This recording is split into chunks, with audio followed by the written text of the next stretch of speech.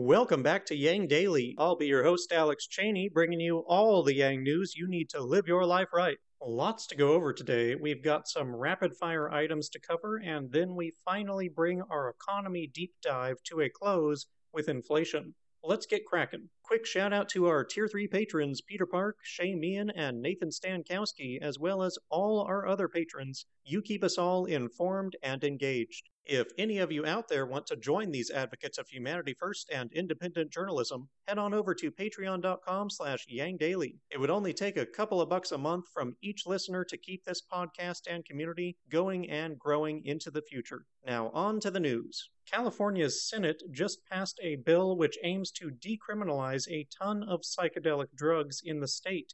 It would legalize possession for personal use and social sharing of psilocybin, psilocin, DMT, ibogaine, mescaline, LSD, ketamine, and MDMA for those 21 years or older. That is quite a spread. All of these have been shown to have some medicinal properties, but this is definitely the most bold legislation I am familiar with them. The bill now moves to the General Assembly.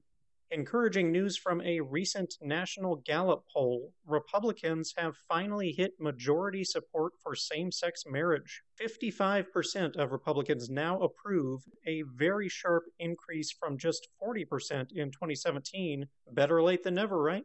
Okay, so we talked a lot yesterday about how the economy is excelling in its recovery, but there are two main concerns going around. We already discussed the labor shortage, but there's also the apparently high inflation rates. Normally, the Fed likes inflation to be around 2%, meaning that prices in the broad economy increase about 2% per year, which some also think of as money losing 2% of its value. Last month, inflation in the US was reported at around 5%, and the obvious culprit is the federal stimulus, which has increased the money supply.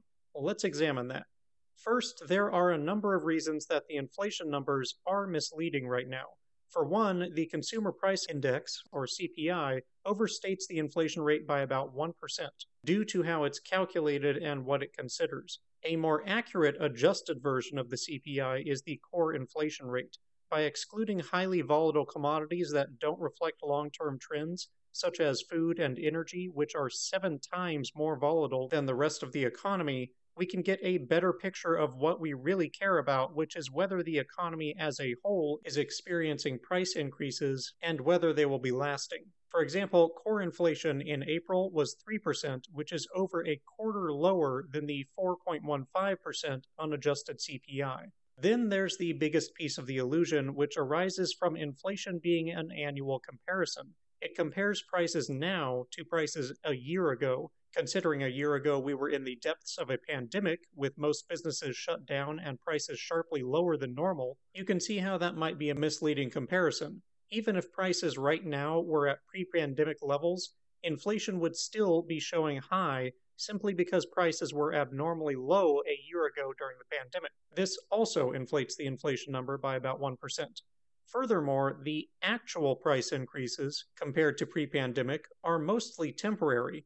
Ironically, they are a symptom of the speedy recovery that we talked about yesterday, rather than from increased money supply. Demand has rebounded faster than production can accommodate just yet. It'll balance out over the next few months, but is currently creating an imbalance that leads some suppliers to increase the prices a bit, much like it's creating a temporary imbalance in the labor market. With all those factors considered, actual and persistent widespread price increases are likely to be around 2 to 3%, which is around the desired amount and what we've had for many years now. Just like with the labor shortage, politicians and propagandists are going to prey on ignorance of these details to try and scare people into serving their narratives and interests. We would be much wiser to heed how stimulus has left Americans and the economy in better shape than it was pre-pandemic than to back away from a winning strategy due to misinformation. Over the next year, time should bear out the truth on inflation, but we already know the massive benefits of stimulus.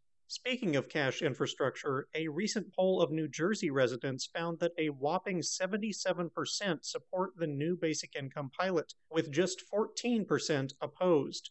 Results were similar for UBI. Very good sign. Unconditional cash is winning the battle for hearts and minds.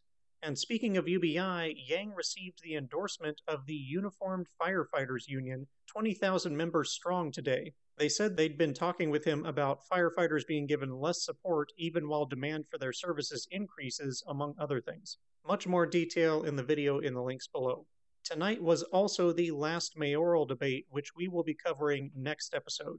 Finally, remember if you live in New York City, you can get a free lawn sign for Yang. Just follow the link below. We've only got 11 days left before the election. Let's bring home the win, gang. And that'll do it for today's Yang Daily. Bookmark and share the same-sex marriage poll, California drugs bill, Jersey UBI poll, and inflation thread. Flood Congress with calls, tweets, faxes, and letters using the ResistBot or Income Movement easy contacts below. If you need help, consult Humanity Forward, the Income Movement Aid Database, the Mission Asset Fund, or United Way, and don't forget to Yang Daily.